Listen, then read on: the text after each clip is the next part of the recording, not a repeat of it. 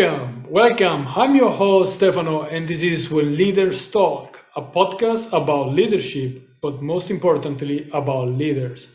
Episode 4, and we have a great guest, Sediq Seddiqi. Sediq was the spokesperson for the Afghan president from 2019 to 2021, and then he became Deputy Minister of Interior until the Taliban came and took power in Kabul and the whole country. And Sadiq was forced to flee the country, and now he lives with his family safely in Canada. The conversation with Sadiq is just amazing. The conversation on leadership is never personal for him. It's always about Afghanistan, the history of this country, the failures, the challenges, and the future that he still have as hope inside his heart. Talking about leadership, credibility is one of the main factors, and you will hear Sadiq repeating this word many, many times, because for a political leader, credibility is the most important value and characteristic. Sadiq is just amazing. The flame of patriotism is still burning strong and inside of him. And you will hear him talking about Afghanistan so many times. I've tried a few times to bring the discussion to individual level, but as I said, for him, everything is about Afghanistan. He's the real public servant. So I really hope you will enjoy this conversation at least as much as I enjoy it. And well, have fun. Ciao.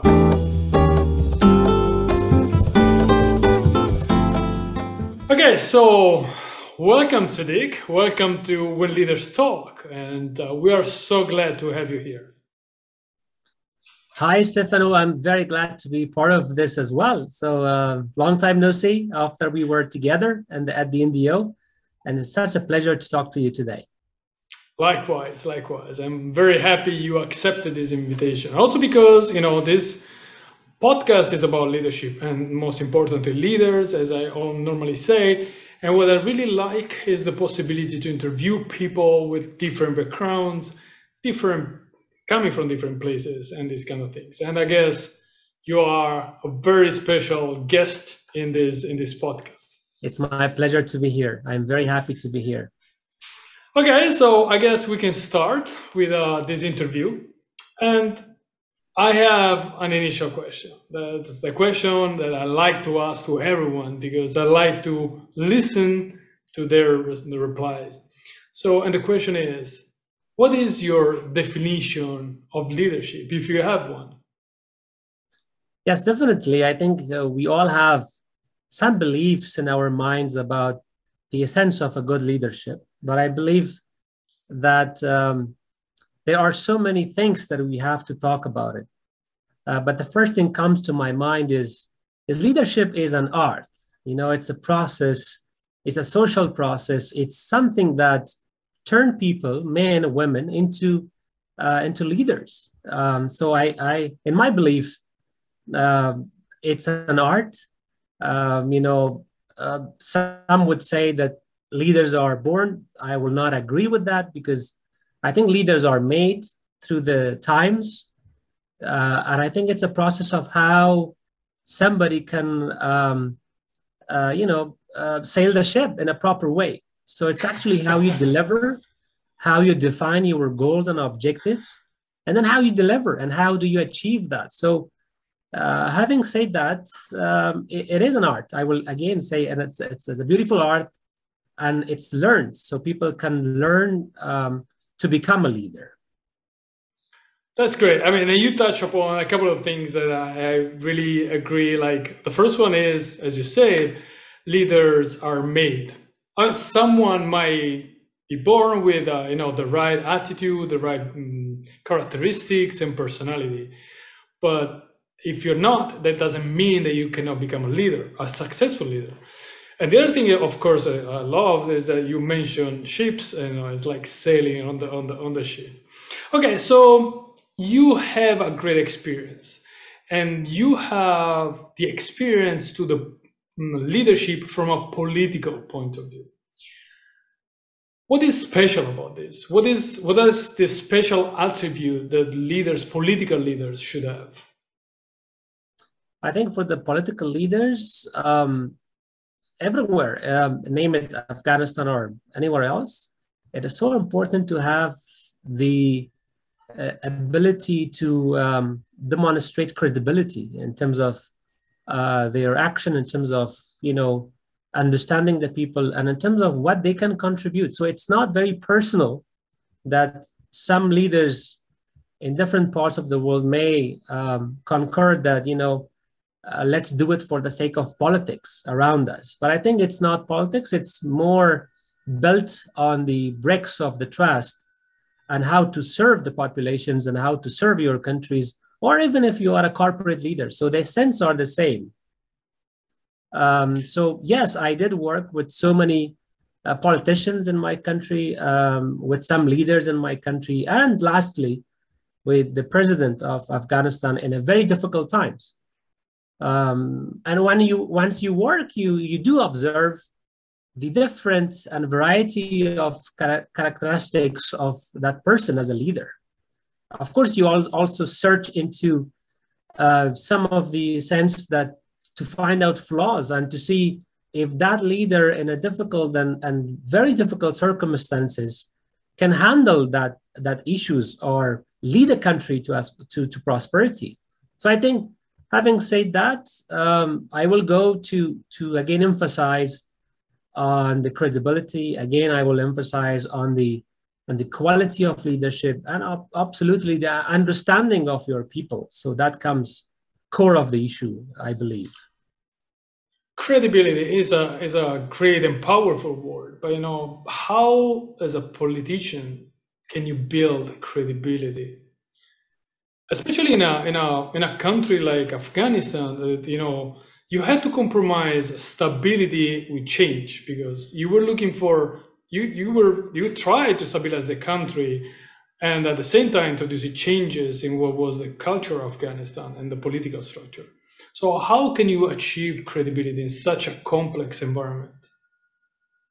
It is difficult, of course, but it's doable. I think in my country, in the history of my country, if you look at it in the past 2 centuries at least, we've been failing our nation constantly. So the lack of trust on the politicians, the lack of credibility of group of people that they call themselves as politicians actually have contributed to the misery of the outcomes. So things are very difficult in my part of the world.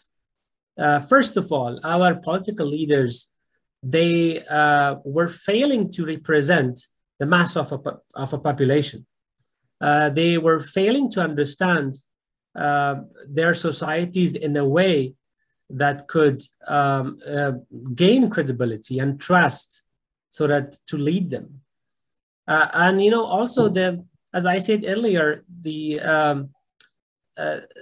art of leadership, political leadership, which is very difficult thing, I think that was also missing. So, but if you look at the last 20 years of a new Afghanistan, which was opened up to a modern society, and for the first time, the Afghan people and the Afghan politician, and as a country, opened up to the world, to the values of the global, which were based on democracy, proper leadership, and politics. I think that was of an immense challenge, because you open up an ultra-conservative society to the list of things that are so unknown to them, that contributes actually to the complexity of the situation. But again, I will not say that's a failure, but I will say that was a milestone in the recent history of Afghanistan, to see how the rest of the world is governed and led by different nations, and what are the fundamentals of achieving a political system in which everybody can live. So that has been lacking in my part of the world. So what our political motivations and political goals were limited. They were not much socialized within the communities as it is needed, and it is done in the rest of the world. So based on those statements, I can say we are still learning. Although we have a very rich history of conquerings and I don't know, lots of kings and whatever. But at the end of the day, if you do not follow the art of the leadership, you then fail. So that failure has been so consistent with us for such a long time. Starting from the 18th century, same thing happens to us. We lack a national leadership. We lack people and political movements that could create that national momentum for a country after the empire, the fall of the empires around us. Then the 19th century goes the same. We had the same pattern to follow. So we fell into the same patterns of political flaws again in the 19th century. And that continued, unfortunately. And then now in the 21st century, then we had this big chance of understanding and sailing the ship to a right way. But then again, we lacked that historical baggage, to lead the country. And that's I will always claim that we have to learn. We have to stick to the art. If we forget about the art, if we forget about the people and how to lead people, we will be doomed to continued failures in the future as well. Okay, so what you're saying is that basically what was missing it was a kind of the culture of leadership, like a solid background that would have allowed the politicians, the president, and all the executive power, legislative power to stay in power, to keep their power, even after the Americans, NATO left the country. I don't know if it's possible to design this, but the question I have is, how would you define the leadership?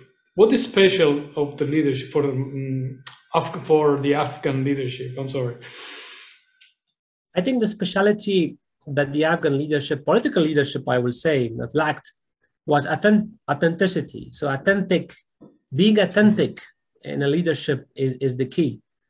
And also the power to do the things rightly and understand the complexity of a very different society such as Afghanistan. You have so many ethnic varieties, which could be positively used for nation building. But the problem was our lack of consensus or a lack of political consensus on a political system for the country. So we experienced from kingdoms, then we came to modern times, to have republic, and then we had democracy and all that. But again, our leaders, they lacked the ability to socialize the idea of a political system in Afghanistan that could bring everyone together and could create the notion that, what our variety, our differences can be built upon, and we can become a very strong nation, as most of the other nations did in the history. So that was a missing piece. The missing piece was to introduce a political system, to agree on a political system in Afghanistan that all the people, all the groups of people in that country could trust, So that was missing. It's still missing. I'm still trying to struggle to understand that what best political system could be introduced to Afghanistan in order to bring about a political settlement in which every nation of the Afghans could agree upon. The other phenomenon that happened in the recent history was the exposure of Afghanistan political system to the world, to the global stage. For example, at one time, we were dealing with more than 50 countries, mostly Western countries, to agree on the next steps on a future political roadmap for the country. So imagine having a very difficult backgrounds of failing political systems in the country for the past 22 centuries. Then you are sitting in a table with the rest of the world, trying to understand what is the best political system and how to lead that country into the future, which is still missing. I remember that in every meetings and lots of meetings we had with the representatives of the Western societies, they had their different definitions of a future political system and leadership for Afghanistan, absolutely sidelining what we had carried as a historic baggage with ourselves. I remember that we had to go to the Asian leaders and talk to them differently about the future and how our goals are for the future of the region and above. Then we had to sit with the US and talk to them and understand the modern way of leadership, political leadership in the country, understanding democracy, bringing all this freedom into Afghanistan, which was never precedented in the past, and then going to Europe. So we had to talk to so many different European countries, to understand what political system is best for Afghanistan, to agree upon. So the ability to agree and understand and implement a future political map in Afghanistan with the rest of the world was a very difficult part of the leadership in Afghanistan, which was absolutely the reason why we did not succeed. And of course, there's another chapter to talk why we failed together, but I will say it was only Afghan failure. It's us upon us, and the history has been repeated always the same to us. And it's because we don't know exactly how to deal with such a complex environment with so many different actors, and so many different people around us that they are looking at Afghanistan in a very, very different way. Asia looks in Afghanistan in a very different way. Europe has its own interest in Afghanistan. The US has another interest. The Middle East has its own way of looking at Afghanistan. So these are I think the missing points in which we were not able to lead the country. Well, thank you for this honest and humble answer, and also you admitted, your point of view, of course, of the fault from the Afghanistan leadership in whatever happened in 2021. And I'm forced to ask you a question. We don't talk about geopolitics here, but I have to ask you, what's the situation now in Afghanistan? It's miserable. It's beyond understanding. It does not come to that criteria of how the situation could be in the rest of the region even. Afghanistan is now ruled by a very brutal syndicate of Taliban, which are still in the blacklist of the United Nations. They are still a known terrorist organization. Unfortunately, it has become a safe haven for global jihadists right now that could pose threat to any country, to the traditional and non-traditional security of the region and beyond. Unfortunately, the women are oppressed. Imagine women are not able to go to public life. Girls are banned from school. Girls are banned to go to universities. So this is the situation. So what do you think from this? Imagine 2 years ago, women would make up to 23% of the parliament of Afghanistan. We had millions of students, girls, going to schools. We had security forces, almost 7,000 women working in the security forces. We had 400 judges, women.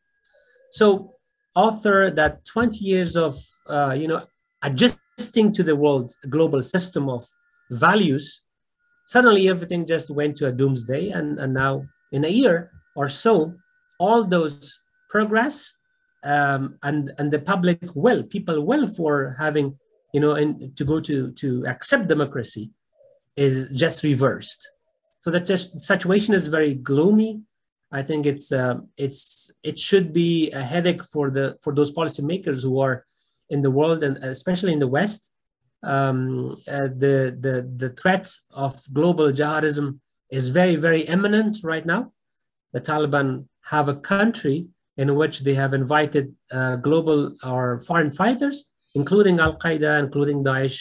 And imagine last August, the leader of Al-Qaeda was killed because he was a guest of the Taliban's interior minister in Kabul in an airstrike. So the situation is unfortunately very disappointing, and we are looking at it, and we are so sorry for what's happening. And we are doing everything to make sure that the people are getting rid of the current circumstances. And this will be a perfect segue for a set of questions about terrorism, international jihadism, and all those terrible phenomena that we can actually see and observe on the news almost every day. But actually, you say something very interesting about the role of women in the Afghan culture. And you say that 23% of the parliament were women, right? That's a very high percentage, considering that basically in 20 years earlier you had none. What is the if you have seen them, you have told to them, what is the added value that these women brought to the political life in Afghanistan? I think that one of the important progress we've had in the past 20 years was the role of women's leadership in our community. Imagine 2 years ago, we had 11 deputy ministers in the cabinet of Afghanistan. We had 4 cabinet women ministers, very strong leaders. They were very strong. They were able to lead their organization in a very different and better way than the Afghan men, and better than us. I think that was the added value. You will still see them very actively engaged with international community after they were evacuated from Afghanistan. They are very active. They have built different councils of women together. They have unified their voices, and they are actively engaging with everyone to make sure that the global community understands what they have left behind as a partner. So what we achieved was not alone. We did not do it alone. We shed blood and treasure together. It was because of the international community that we had 23% of women in the parliament. It was because of the international and global community engagement and support that we had millions of women going to schools. So it was not just the Afghans, but the international community just showed how to do it. As I said earlier, that we were exposed to the global norm, to a democratic norm for the first time in our history. And we learned a lot in a very, very little time. Imagine if in 20 years we learned how to have so many elections. We had councils of representatives across the country. We believed on electing our leaders, future leaders. We believed in democratic processes to take public offices. So these were just very, very global values that we were opened up and introduced to. And imagine if it continued for another 50, 20 years, Afghanistan in that very difficult region, which is contained by a very hard and repressive regime of Iran, and that never allows us to be democratic. And then there's Pakistan, which is controlled by the army, actually. They also see a very democratic Afghanistan as a threat to their political system because they control the political system. I think that's how we emerged. But because of, and besides of those existential threats to our democracy, new democracy, we were still able to understand and bring out, and sail our ship. Unless, we were left in the middle of the journey.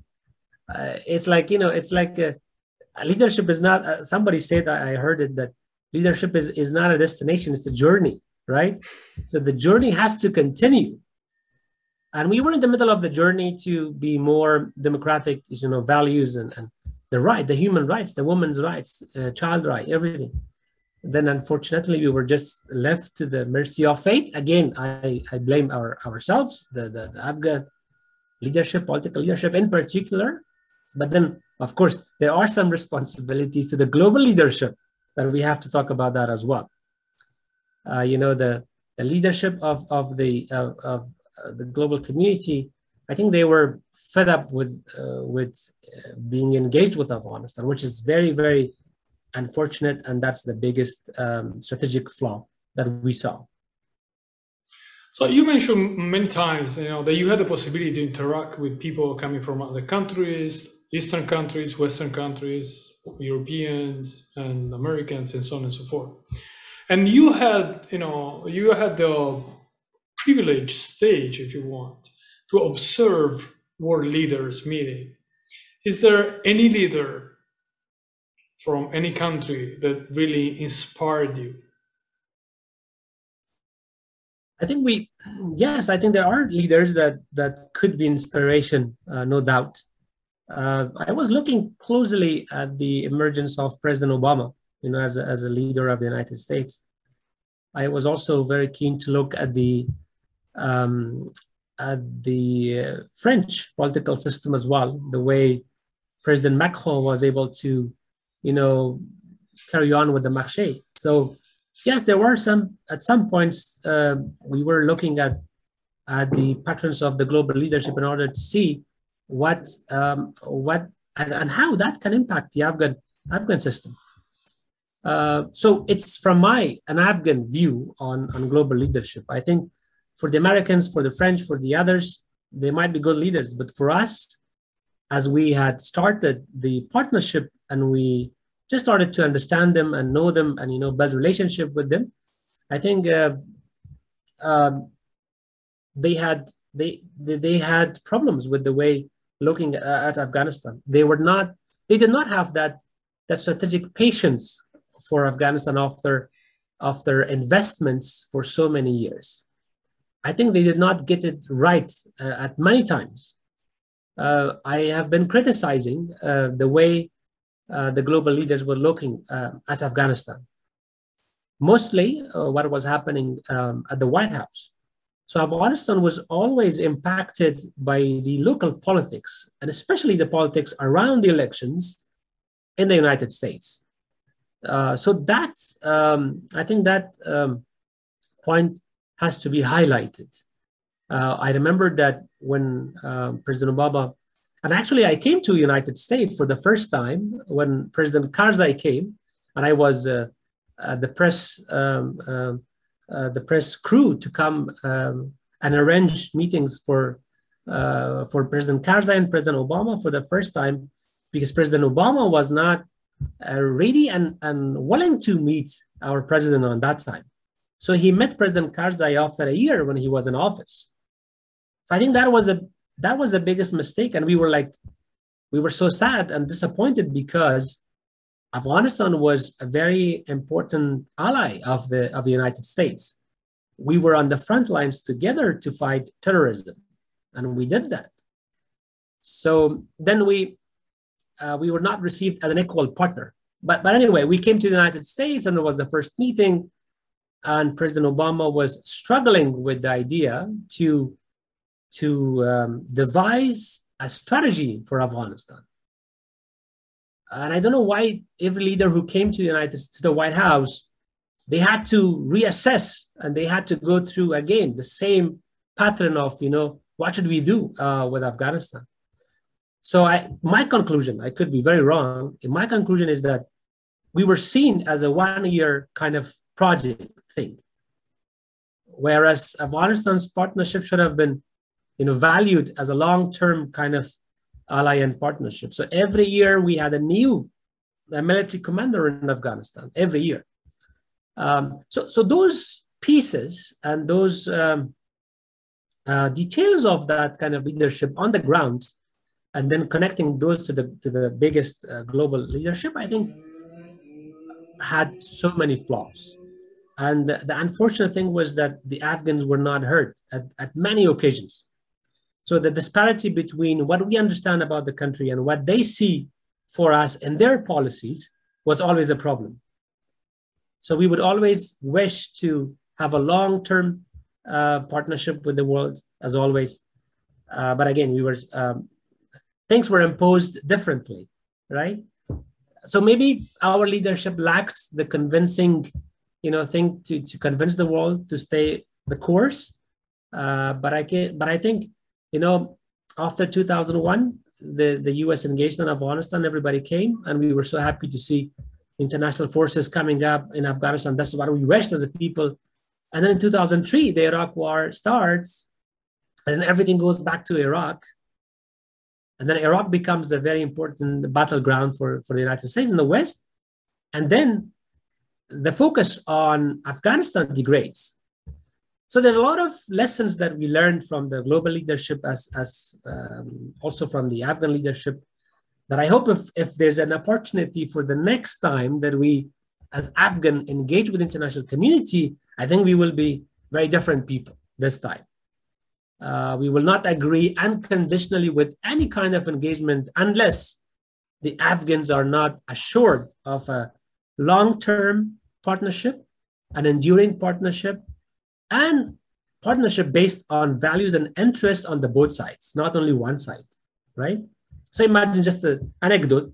In 1979, when the Russians and the Soviets were defeated, with the help of the Afghans, the support of the West, and then the West packed up, and they just left Afghanistan.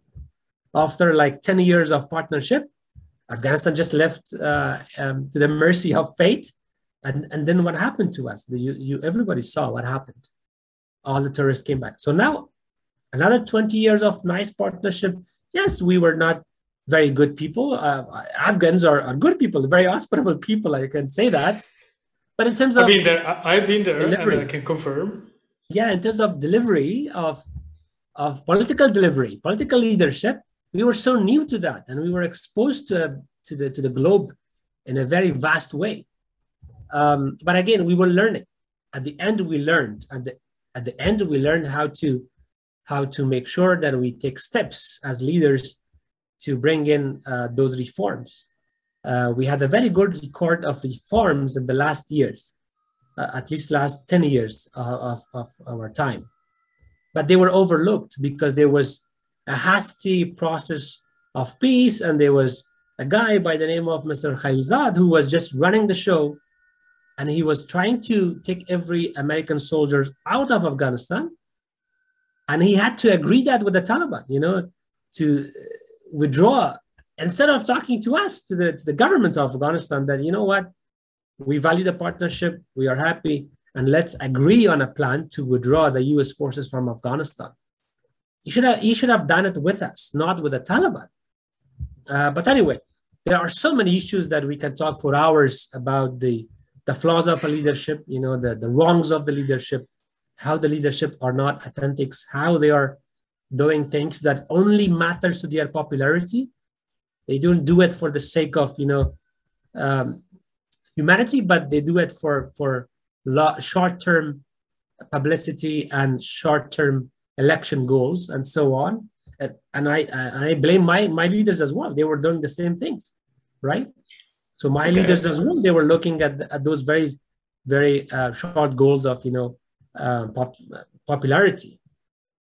Well, that's clear. I mean, you mentioned also, the struggle of President Obama with Afghanistan, and actually it's very well depicted in the book that I'm sure you have read, Obama's War. Is great.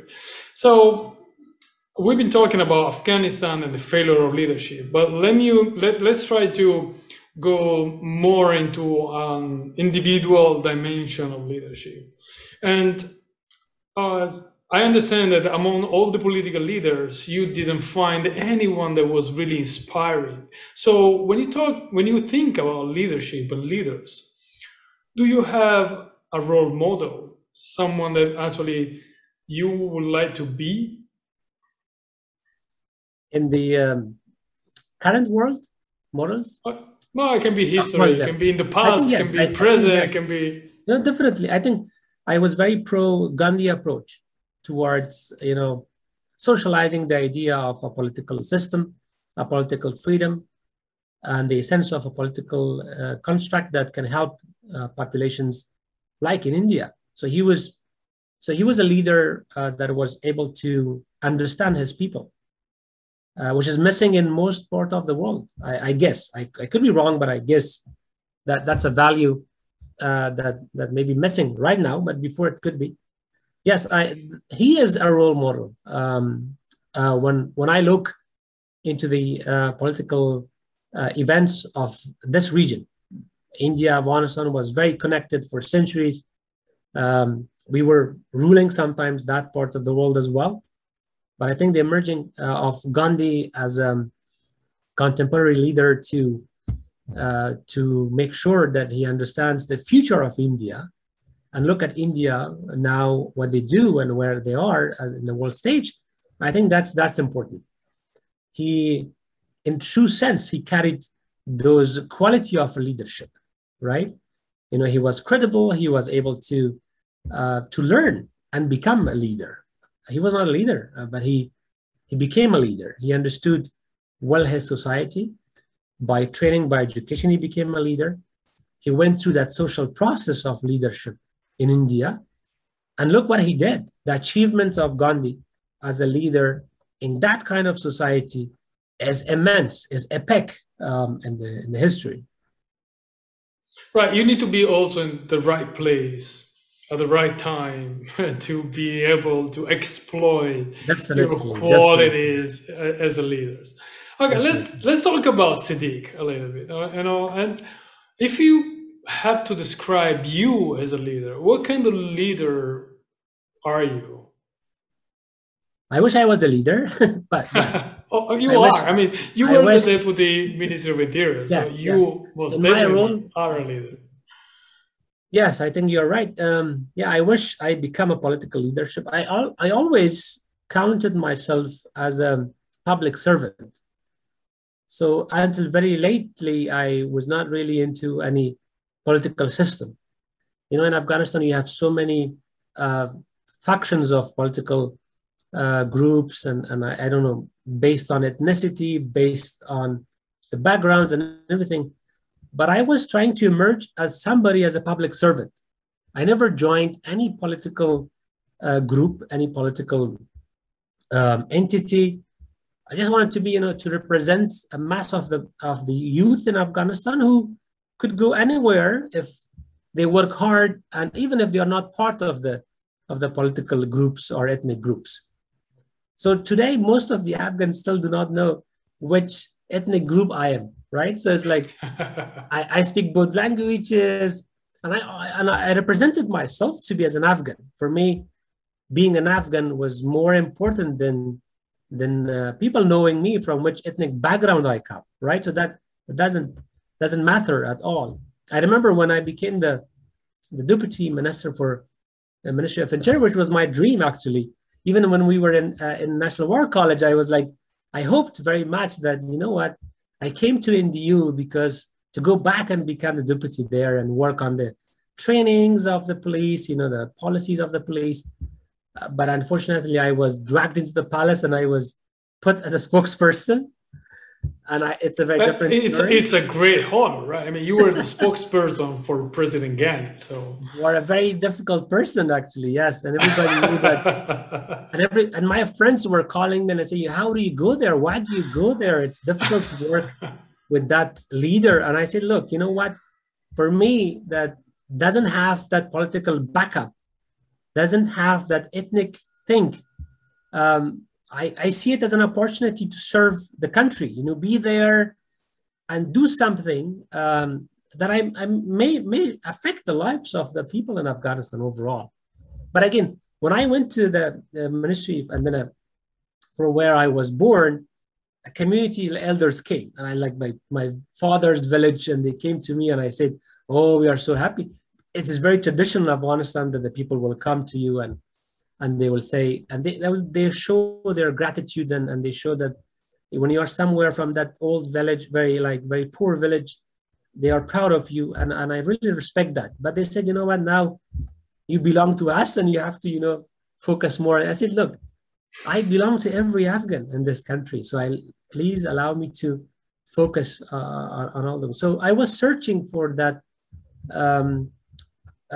time and an opportunity to work. Unfortunately, my time in the ministry was very short because of the consequences and because of the fall of the government. Otherwise, I believe that I would have been contributed more and in making or revising the policies of the police strategies. Although I did some work, I looked into different ways. I updated actually the code of the conduct for the police for the first time after so many years, and so that I can bring that up to date and to the values that we all believed in. A very democratic code of conduct for the Afghan police, and then I went to Turkey to negotiate with them to upgrade our education and training in the police, which was a very successful meeting, and I was very happy to get lots of support from there. But we were planning to do more, but unfortunately, the time did not allow us. So, please. Yeah, sorry. No, so basically, you were on your way to become the Afghan Gandhi. Yes. No. I think that's a very, very big claim. No, I was trying to project and represent myself as someone that can connect Afghans together, and probably will be able to introduce or to support a political system that every Afghan will agree. So that's the missing piece. This is my personal belief, that we all Afghans from different backgrounds, from different areas, from different nations, we are struggling to understand the meaning of a political system and leadership into Afghanistan. Some goes to a federal system, some goes with the presidential system. Some people think that, we need a king to come back. So there are a lot of confusion in my society about the way and the nature of future political systems. And I was trying to, in the future, maybe if there are any political group in Afghanistan or party in Afghanistan that will lead the country, I could be part of it, but that was a dream. It still remains a dream. I don't know if my generation will be able to reverse all these miseries that are there right now. Well, it takes time. Surely 20 years were not enough. Also because the first years of those 20 were quite violent from many point of views, and probably only the last decade Afghanistan was more enjoying kind of a better stability. I've been there, as I said, and it's a beautiful country, great people. All the people. It was an honor to have you in Afghanistan. Yeah, and all the people I talked to, and they were so warm and friendly, and the food is great. It's great, almost as the Italian one. I'm just kidding. No, actually, great food. I'm not kidding. There is a restaurant in Washington D.C. that I love to go with my wife. Okay, so leaving food apart, let's go back to leadership, because this is what it's about. You've been mentioning a lot of challenges, political challenges, to going again to an individual level. Which is the biggest challenge that you have faced? I think the biggest challenge that I faced was trying to make sure my leaders would understand what I was telling them about the situation. So my job was very difficult as a spokesperson as well. I had to brief the president on a daily basis in a very realistic way, that how people were thinking, what was the public perception about the government of Afghanistan. People before me, maybe they were not following the same pattern, but when I was interviewed by the president, I said, sir, if I come here, so I have witness as well to this circumstance. And I said, if I want to come to be your spokesperson, so I have a couple of small conditions. Putting the conditions in front of the president is not an easy thing. And I said, I will bring more news. They will be very bad news. So do not expect from us to bring you with the good news, to come and say, you know what, sir, everything is good and nothing is happening. So that was not the case. And he agreed. He said, yes, I totally understand. So every night we have to send them a brief of how people thought about the president and the government. And that was a very difficult thing for me to make sure that the president reads all those news.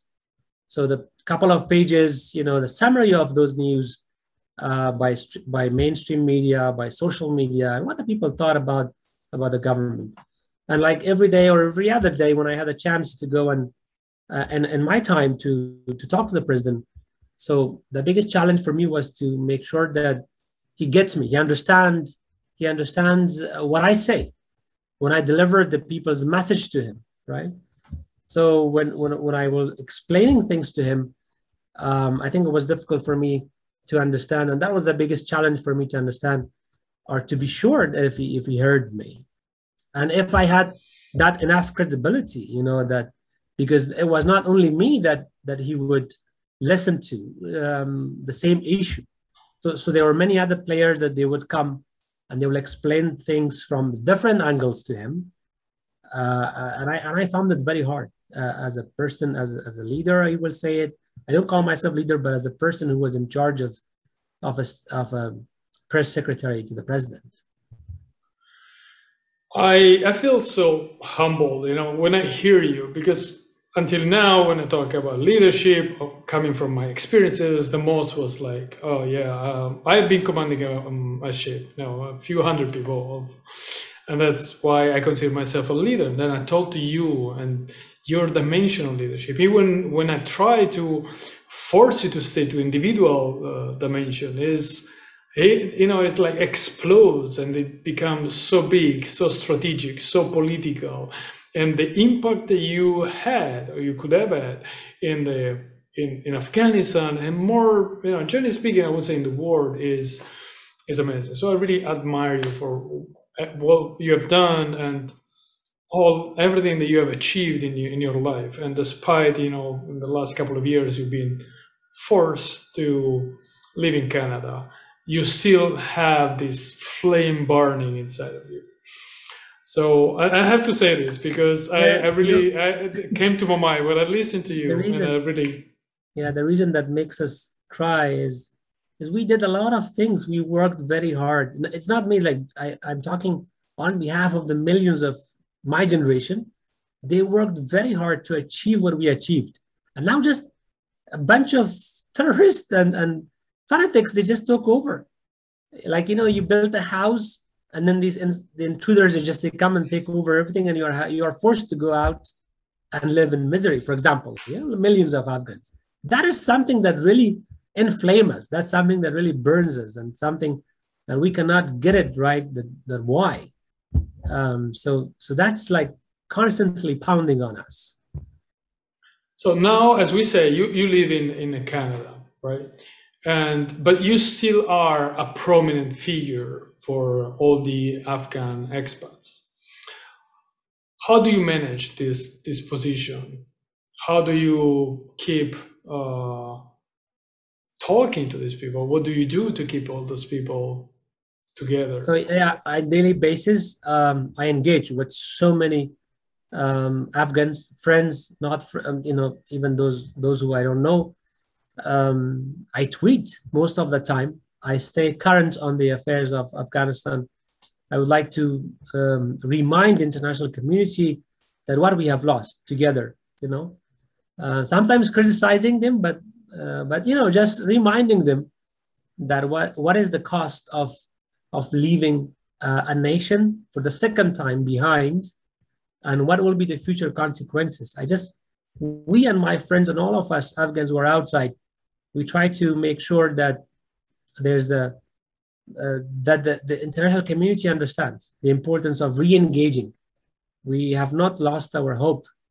I think this period of time is a very dark period, but we have to convince the international community, the leaders, of what they have, what they are missing actually.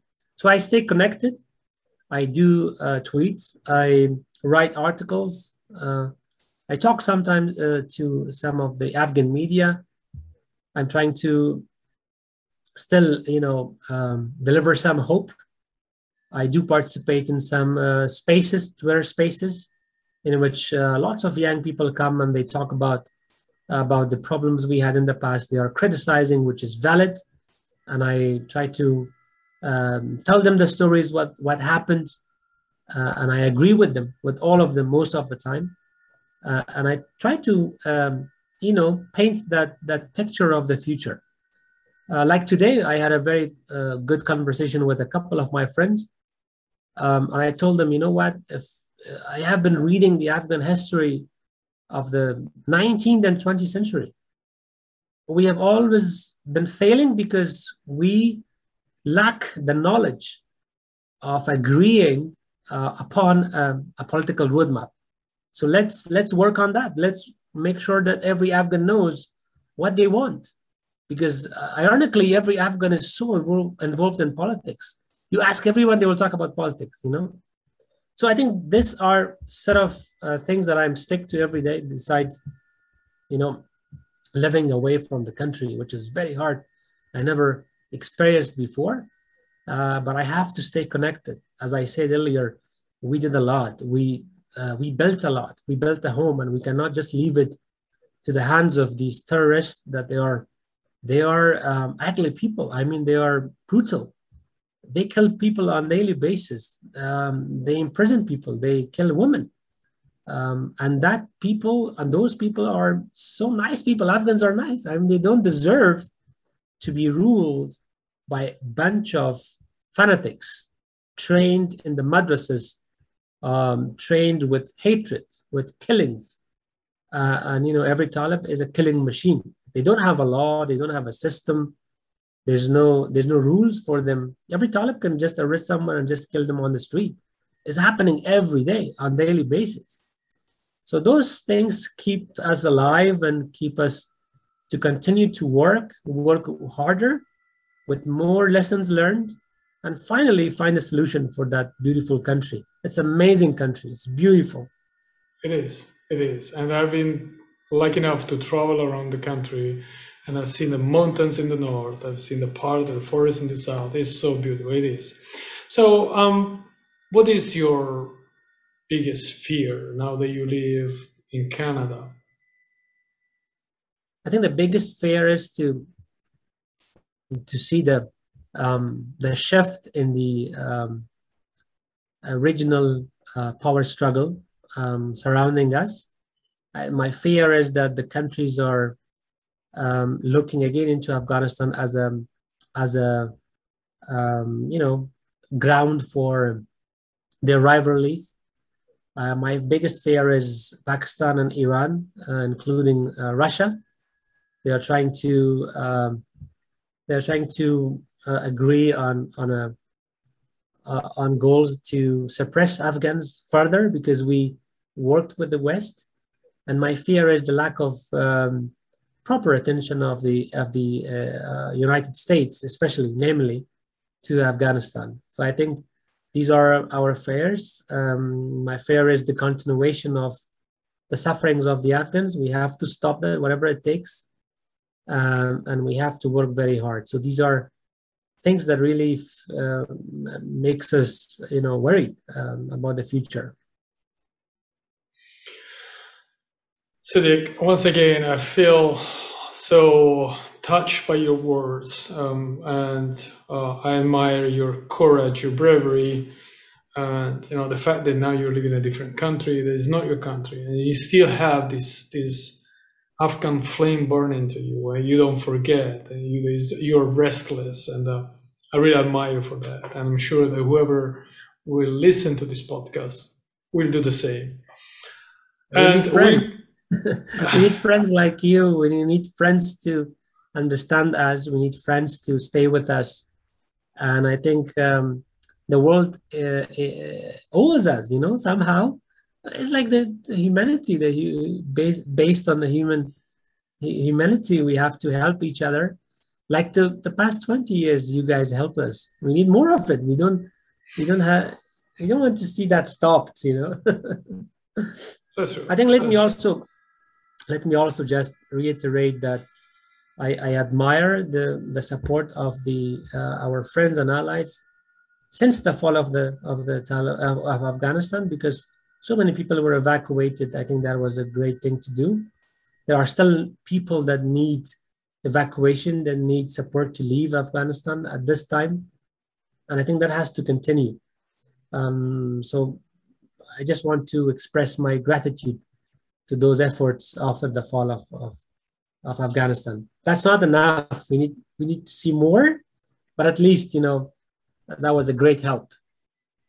And I really hope that this more will come from all the Afghanistan. For all of the Afghans, and from all Western community, NATO, and all the allies of Afghanistan. That is a beautiful country, and I will never stop saying this. Okay, we're going towards the end of this episode, and there is a last question. Is another traditional question, if I can call it so. And is, just imagine a person coming to you and say, maybe an Afghan person, an Afghan youngster coming to you and say, oh, Mr. Seddiqi, I would love to be a leader. What should I do? What is the suggestion that you can give me? Yeah, I think the first thing I will tell him is to learn the art of the leadership. I will tell him to be honest, be authentic. I will tell him to understand that being a leader is not granted; it's a responsibility. And I tell them to be more wise, by understanding your people. I will tell him to make sure that, or tell him or her, it's her as well. So, to pose that self-awareness and garner the credibility, focus on the relationship with their people. So there are a lot of things that I can tell him or tell her to be a good leader. And I hope this time the women of Afghanistan will be the leaders of the country, because they are the true leaders. They proved to be good leaders, and I think Afghanistan will be in much prosperity if the women would lead that country. Well, I really hope that this will happen. No, not too much time. It will not take too much time, and in a few years we will meet again in Kabul or in any city you want. Definitely. Yeah, I would love that. I really would love that. Okay, so thank you again, Sadiq. Thank you again for having been here with us, for sharing your great experience and such a high level, political, strategic level. It's very difficult to have a sample of this. And for the last almost 60 minutes, you allowed us to really understand how a person working at this level has not a vision to leadership that is limited to themselves, but is like a broader vision that encompasses the whole country. So thank you again, Sidi. It was such a pleasure to be with you, Stefano, as you are such a good friend. And I wish you all the very much success in your programs and future events. All the best.